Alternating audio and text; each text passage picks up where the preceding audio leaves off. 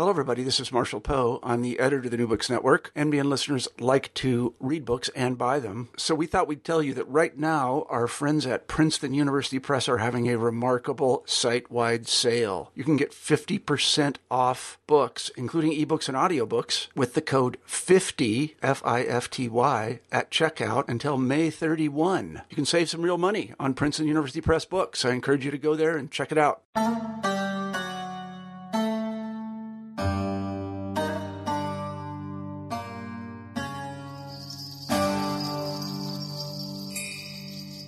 Hello, and welcome to the New Books Network, a podcast dedicated to speaking to authors about their most recently published work.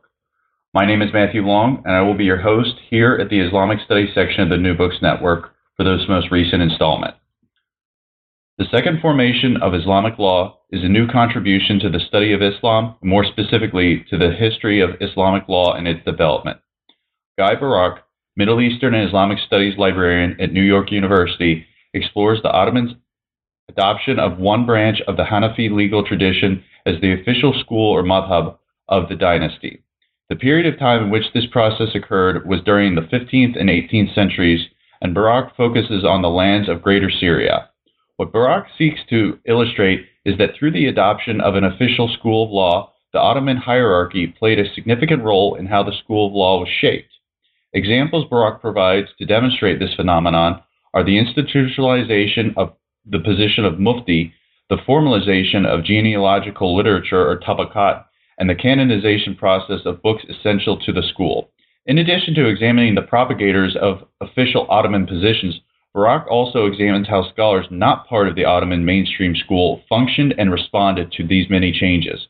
Overall, this work represents an important contribution to the study of Islam, the history of Islamic law, and Ottoman studies. Hello, and welcome to the Islamic Studies section of the New Books Network. This is your host, Matthew Long, and today we have the pleasure of speaking with Professor Guy Barak, Guy, about his book, The Second Formation of Islamic Law. How are you doing today, Guy? I'm good. How are you? Thank you for having me. Oh, no, the pleasure is ours. I'm doing very well, and we're looking forward to speaking with you about your book. However, before we get started, would you be so kind to tell our listeners a little bit about yourself, maybe a little bit about your academic history? I'm currently the Middle Eastern Islamic Studies librarian at NYU's Elmer Holmes Bobst Library. And before coming to NYU, or before I became a librarian, I did my PhD at NYU. And one of the reasons why I became a librarian at NYU is because I wanted to stay in New York and at NYU. I did my PhD in Ottoman history, or that's what I thought I was doing. But as I'm sure we'll have the opportunity to discuss later, it became very different. And now I'm somewhere, I feel comfortable in Ottoman studies, but I think I'm becoming more and more an Islamic studies person. And maybe I could say more about this transition later. And before that, I did my undergraduate studies at Tel Aviv University, where I was trained as an Ottomanist, but I also had strong interest in Islamic medieval history. And I think that my interest in medieval history is strongly reflected in my work. Okay. So let's just jump right in. So what drew you to, this topic, and how did you actually get started in writing this book?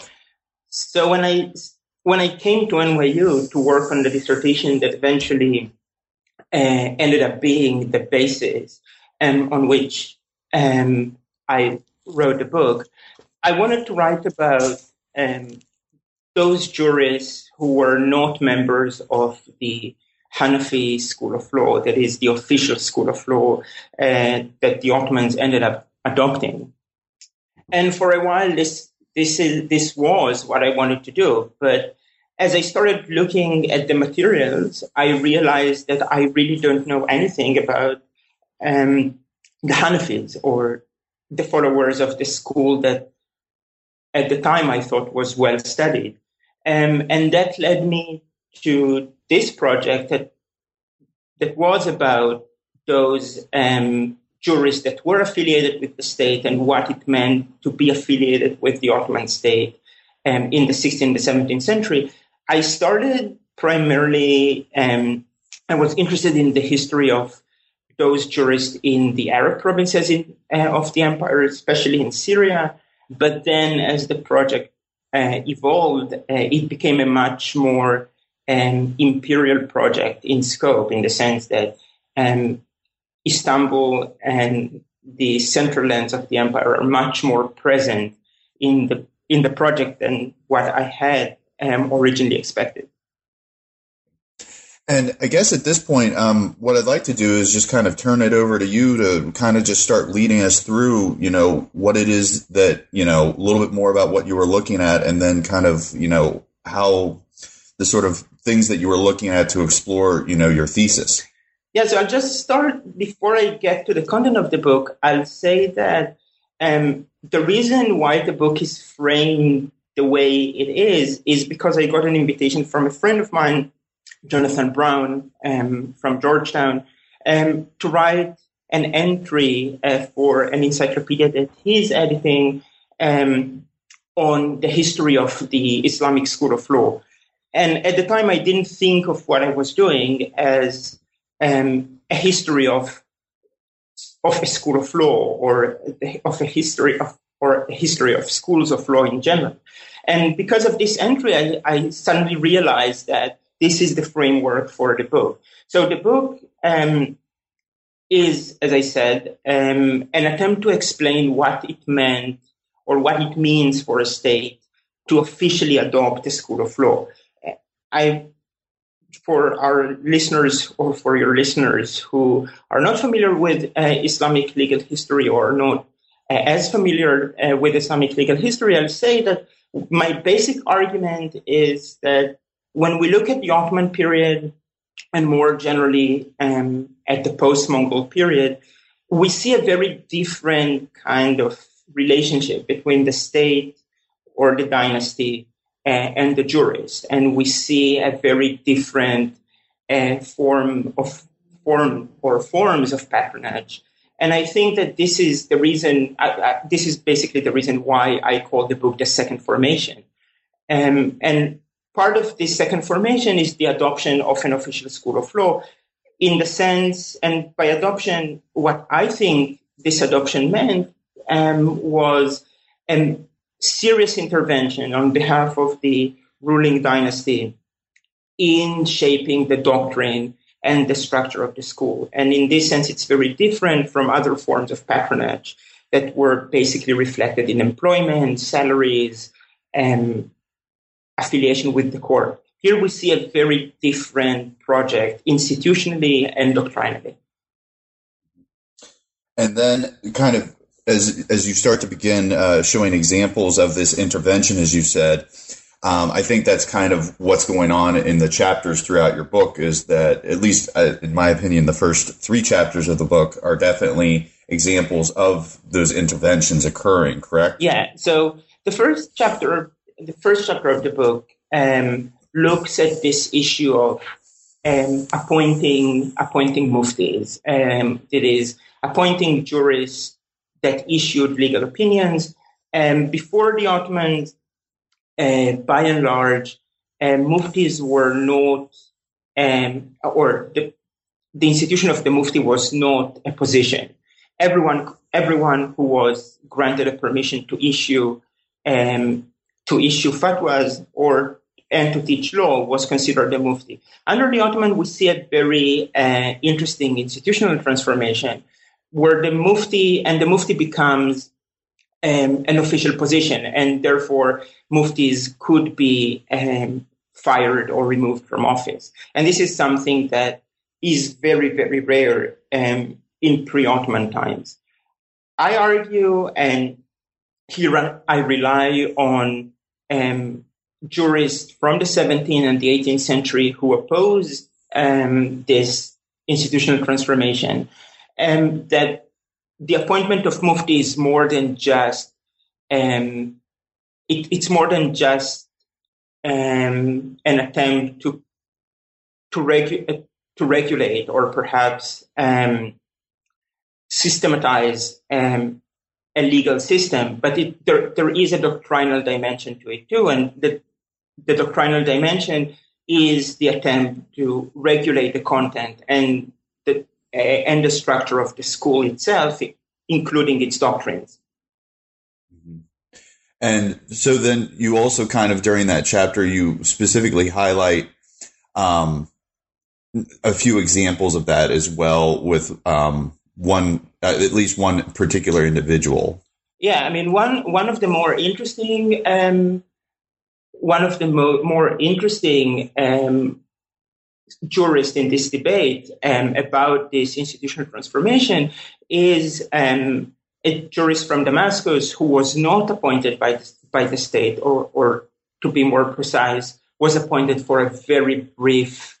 It was appointed briefly, but then most of his career he was an independent or non-appointed jurist, and he openly says that what the Ottomans are doing is an attempt to basically regulate the doctrines of the school. And that was, if I have to point at a single most important source in this book, this treatise was a very illuminating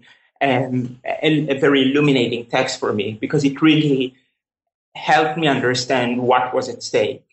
And it was interesting to see that observers at the time understood that this is what was at stake.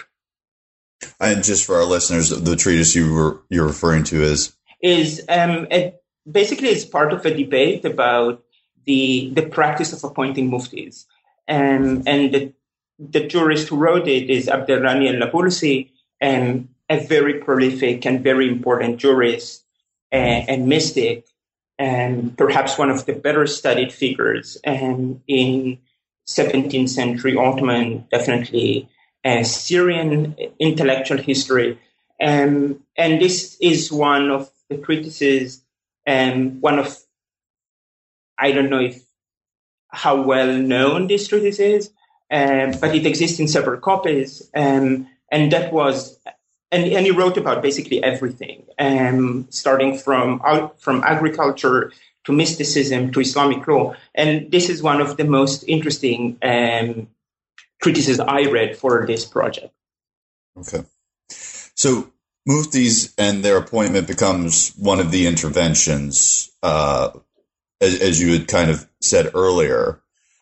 Is there anything else from this section that we should be taking away that the listeners should know about? Yeah, I mean, I think that the muftis in general are part of a much broader development that is the rise of religious and legal establishments.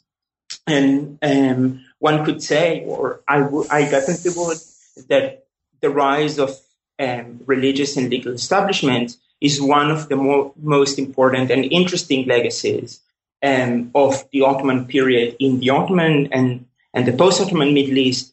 And if you want to look at it from a broader perspective, so it's one of the more interesting legacies of the post-Mongol period more generally. And the muftis are just one understudied and I think very important element in this development of a hierarchy. And in a sense, the mufti, or the institutional transformation that the institution of the mufti undergoes in this period captures the broader transformation that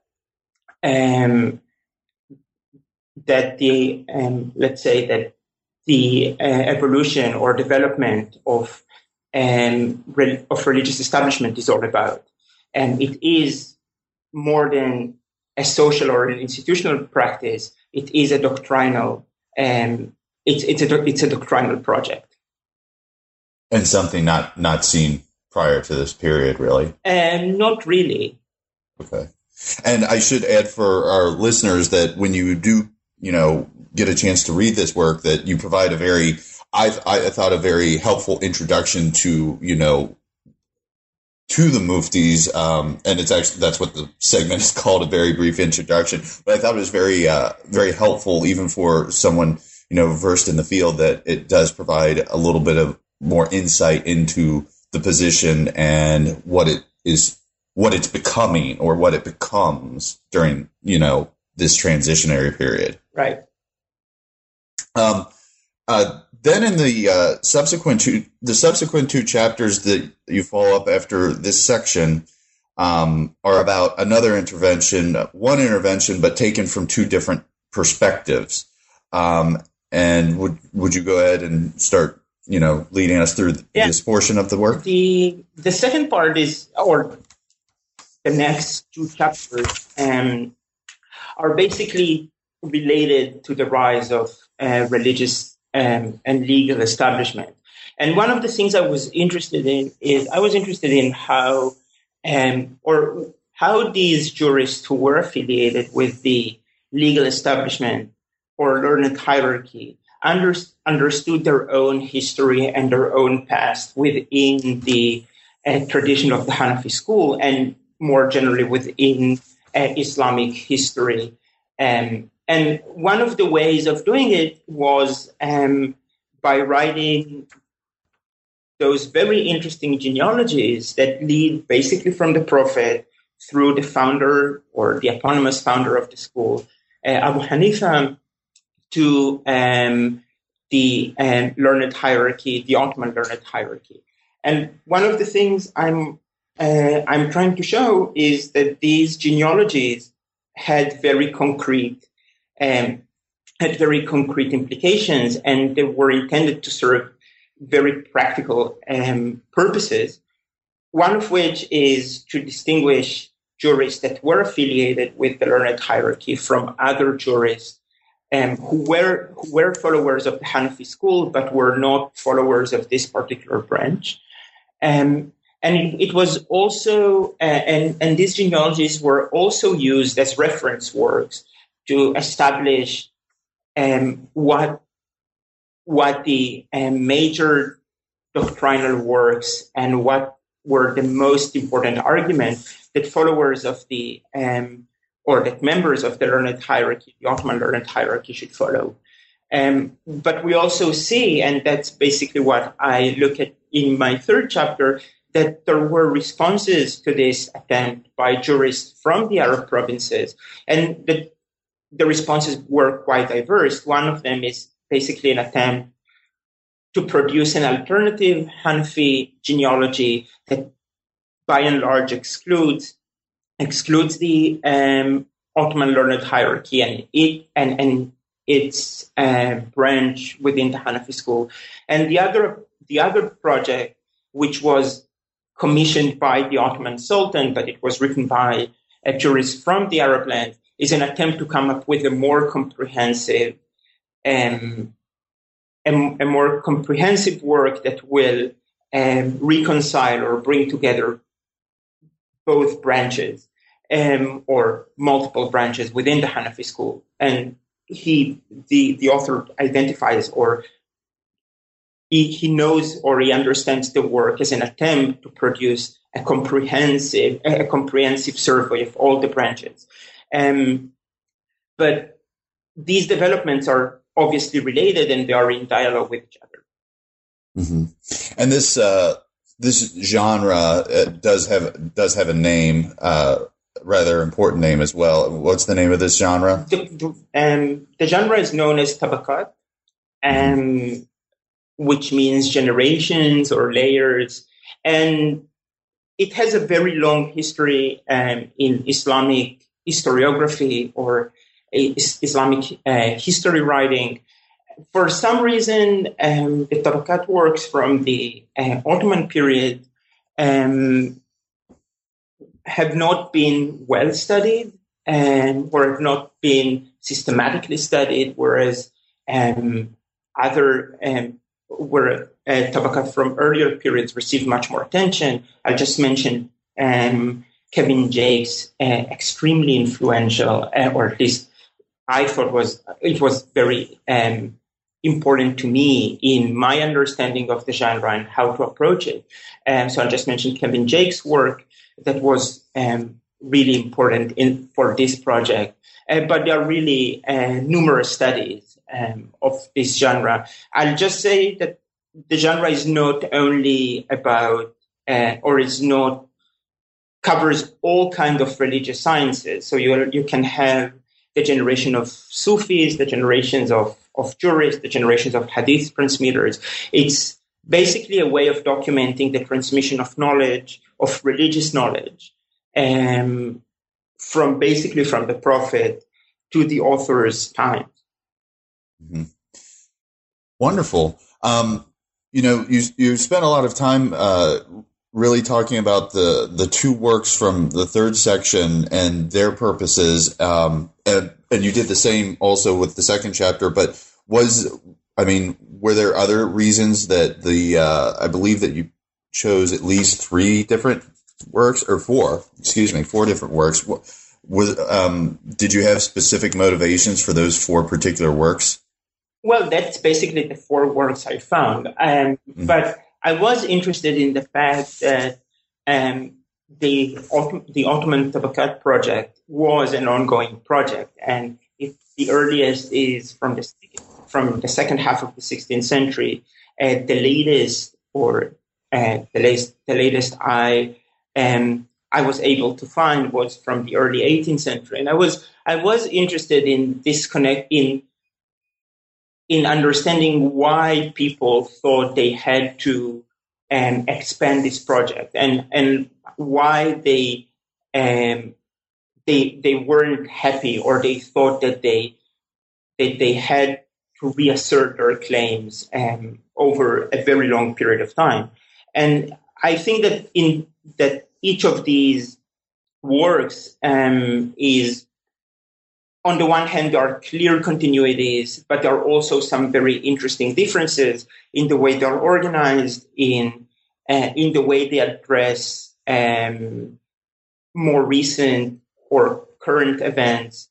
I think that the latest, for example, I link the latest to an interesting crisis that takes place in the first decade of the 18th century, where it's a well-known crisis in Ottoman history, where the Mufti is removed from office and eventually executed, and it is a very traumatic moment. And I think that the last work is related to this crisis, and it is an attempt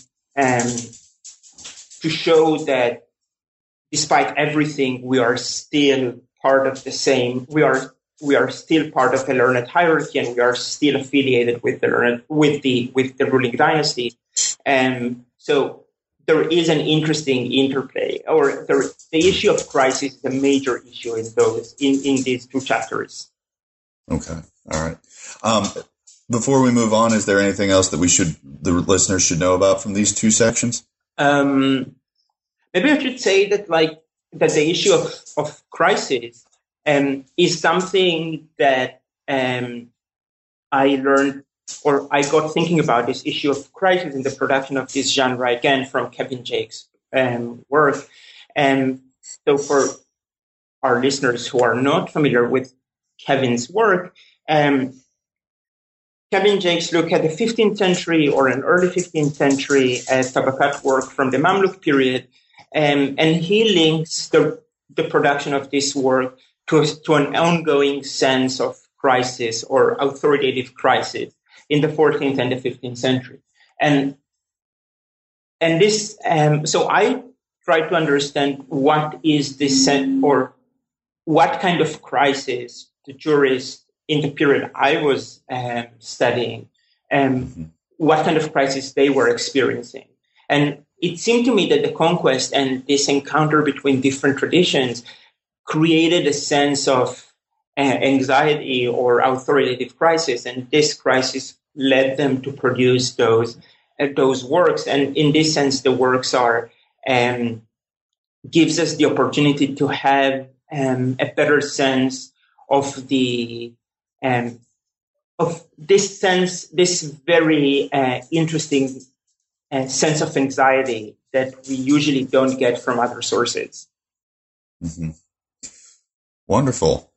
So if we can, would you like to go ahead and move forward to the next section? Yeah. So the fourth chapter sort of builds on the first two, and it is closely related to this issue of genealogies and the genealogies as an attempt to canonize certain arguments and certain doctrines within the Hanafi school. And the fourth chapter looks at canonization practices, and particularly the formation of what I call an imperial jurisprudential canon over the course of the 15th, 16th, and 17th century. And I look at how books, legal texts, became part of the canon. And by becoming part of the canon, it meant that a book was circulated throughout the empire among members of the Ottoman learned hierarchy, and it was used in their rulings and in their writings. So I was interested in this formation of perhaps this collective identity through canon, or through the formation of a canon. And this is basically what I look at in the fourth chapter. But here again, I look at different canonization practices and how different jurists, including jurists that were not affiliated with the learned hierarchy, how they understood canonization of texts and how they developed their own sense of canon. The main difference between these two very broad groups of jurists is that that members of the Ottoman learned hierarchy were willing to accept the intervention of the state and the ruling sultan in the canonization of text. Early in the 16th century, it is the sultan himself that canonizes text. That is, he issues edicts where he specifies what texts can or should be read. Later are members of the learned hierarchy, but members of the learned hierarchy drew their authority to a large extent, at least, from their appointment, and drew their authority from the appointment by the sultan. So, in a sense, they are an extension of the sultan in this canonization project. Jurists from the Arab lands, that is, jurists that were not affiliated with the learned hierarchy, still followed older practices, and they believed that a book get canonized based on consensus or the agreement of leading authorities or leading jurists who come gradually to agree on the importance of a certain work.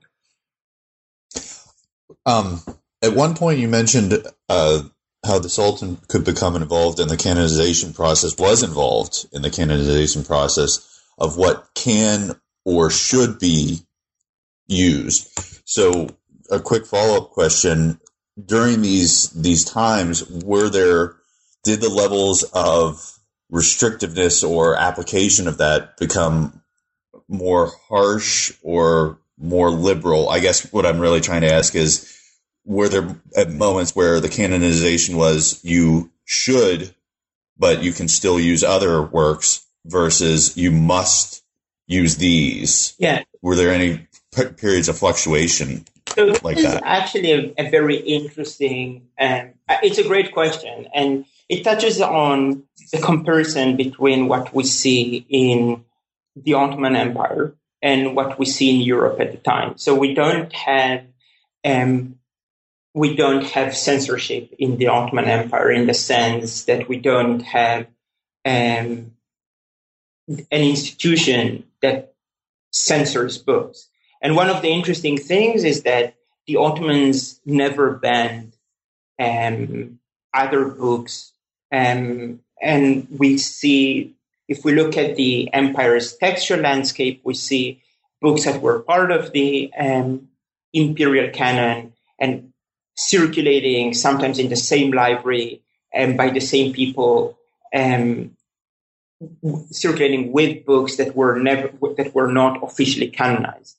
And this makes the Ottoman story very, very interesting. But it also shows the power of the learned hierarchy as a canonizing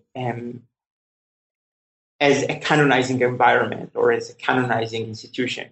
It was based on some sense of establishment consciousness that the canon emerged. But at the same time, there were many texts, and many of these texts made it to Istanbul, and many of these texts are today in various libraries in Istanbul that were never part of the canon, but still circulated. And then one additional follow-up to that, because so much of your work is focused on the Hanafi school, and when you had just said that there was still accessibility to a great number of works that were not part of the canon, did that also apply to books not even within the school itself that, for our listeners, maybe Maliki scholars, Maliki jurists, and probably more prominently Shafi'i jurists, would their works been equally accessible? Yeah, they were. I mean, especially throughout the Arab provinces, where there was a strong presence of Shafi'is and Malikis, and to a much lesser extent Hanbalis. So, and these jurists kept writing, and many of them remained quite influential. So we have this part that I barely touch on in this book, but I can mention a recent, very interesting work that actually looks at these jurists. It's Ahmed Fikri Ibrahim's Pragmatism in Islamic Law. He looks he focuses on those on the non-Hanafi jurists, and he really he shows that many of these authorities were still around, and they also had a very interesting relationship with the learned hierarchy, and so there is much more than what I cover in this book. Okay, wonderful. Any further comments before we move forward? Pretty much it. Okay, and then transitioning to the final chapter before you make your concluding remarks, you talk about plurality a little bit. Can you go ahead and start leading us through that portion? Yeah, for a while I was very hesitant about the fourth chapter. I didn't know if I should write it. I mean, it seemed that it wasn't very necessary. I mean, it's a chapter that parts of it are in the dissertation, but it didn't seem very important. I thought that it should be part of a separate project. But then I realized that I felt that I had to say something about how non-jurists or broader circles in Ottoman society experience this diversity between different jurists and different legal authorities and different legal traditions. And so the fifth chapter basically looks at how different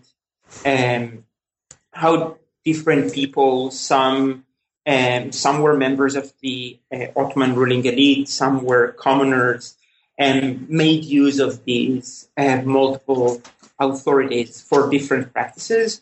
And that obviously, or as you mentioned, it raises questions about the nature of rule, the nature of the legal administration of the empire, and how do you explain, or how should we understand the existence of multiple authorities, and how do we understand the nature of the learned hierarchy within this very complex landscape? Can you go ahead and continue? So one of the so for this reason, and here muftis are very useful, because muftis, because muftis issued their legal opinions, and the legal opinions were connected or collected in collections of legal rulings. So what I did, I basically looked at how different people made use of the different muftis and how they. So I looked at cases where different groups bring the same case to different muftis, and then I sort of trace how these different rulings were used in the Ottoman legal system. It's very clear that the state-appointed muftis or the officially appointed muftis were considered more authoritative in the Ottoman legal system. That doesn't mean that rulings by non-appointed muftis were never brought to court, but at least the way the legal procedure is documented, and that's the sources I had. It's very clear that the Ottoman legal system supported the officially appointed muftis, but it's also very interesting to see how people brought rulings and court resolutions issued by the imperial legal system to other muftis who were not appointed. So it goes in multiple directions. And what I basically wanted to do in the book, or in this chapter, is to show that this is not just a doctrinal, almost academic debate between jurists, but it's something that really touched on the lives of many individuals across the empire. Okay. Any further remarks to add to that then? No, I think that's it. Okay. And then just tying everything together, you offer some concluding notes to kind of tie everything together. Could you go ahead and lead us through what that is? Yeah, so the conclusion is basically an attempt to take the book, or the body of the book, that is essentially a very Ottoman or Ottomanist book, and to situate it in a broader context, in the context of the post-Mongol Islamic East.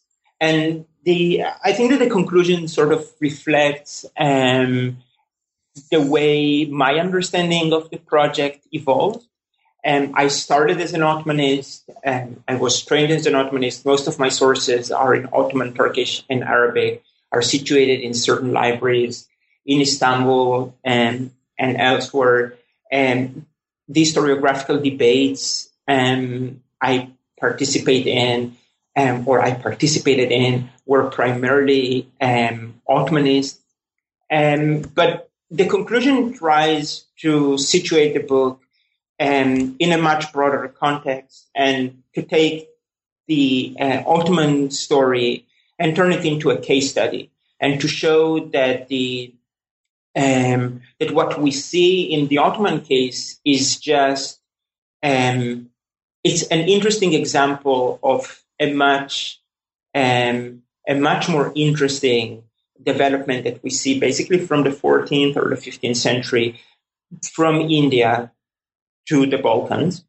And it's also an attempt to write the period I'm interested in into the grand narratives of Islamic law, and basically the most narratives of Islamic law, of the grand narratives of Islamic legal history. My impression was that they didn't reflect the complexity and the innovation of those centuries. And most of them ended, for various reasons, ended in the 15th century. Then they had a short chapter on the Ottoman period, and then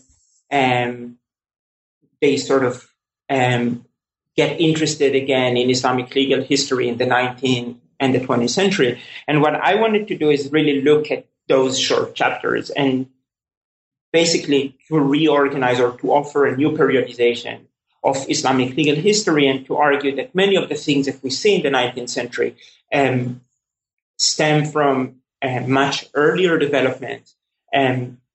Some of these developments can be traced back to the late 15th century. And in a sense, I hope that the book offers new ways to think about this, about this time period, basically from the 15th century to the present. I think the book is wonderful. I think that you have made significant contributions. It's definitely very eye-opening, not being familiar with the topic, but very clear, well written and very explanatory when it comes to all the different elements that you're bringing together here. Thanks. We've taken up a lot of your time to discuss this work, but before we let you go for the day, are there any upcoming projects that you're working on that you'd like to share with our listeners? Yeah, so now I'm currently working on the second part of this book, which basically looks at the history of dynastic law, or Kanun, a concept that I touch on briefly in the book.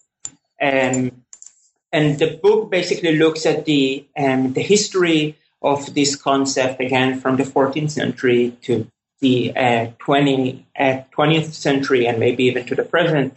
And basically what I try to do in the book is I try to explain why this concept deserves much more attention than what we have, including myself, paid to it, and to show that why this concept was so important for understanding the developments that I describe in this book. The second book, or the new book, basically grows out of my realization that I sort of missed the main story in the first book. I mean, when I wrote this book, I thought that the main story was the rise of an official school of law. Now I really understand, or at least I strongly believe that the main story is the story of the legal claims that dynasties, including the Ottomans, were making in the post-Mongol period. And one of the manifestations of these claims is the intervention in other legal discourses, including Islamic law. But it doesn't have to be. It's not exclusively a Muslim or an Islamic story. I mean, I think we can find similar dynamics with other legal discourses. And it doesn't have to be exclusively a Sunni story, because we see similar developments in the Shia world. So this is basically what the new project is about. Well, that sounds wonderful. We look forward to seeing that in the future then. Thanks. Well, like I said, we have taken up a lot of your time today. I really want to thank you for taking this time to share your work, share information about the book with all of our listeners. And want to encourage our listeners to go out there and to pick up a copy and to explore it themselves. So thank you very much for your time today. Thank you for having me. And you have a good day. You too. All right. Bye. Thank you for joining us as we spoke with Guy Burek about his book, The Second Formation of Islamic Law. Please be sure to come back to the Islamic Studies section of the New Books Network in a few weeks for a new podcast, as well as check out some of our previous podcasts. Also, feel free to check out one of the many other channels we have here at the New Books Network. Thank you very much for joining us.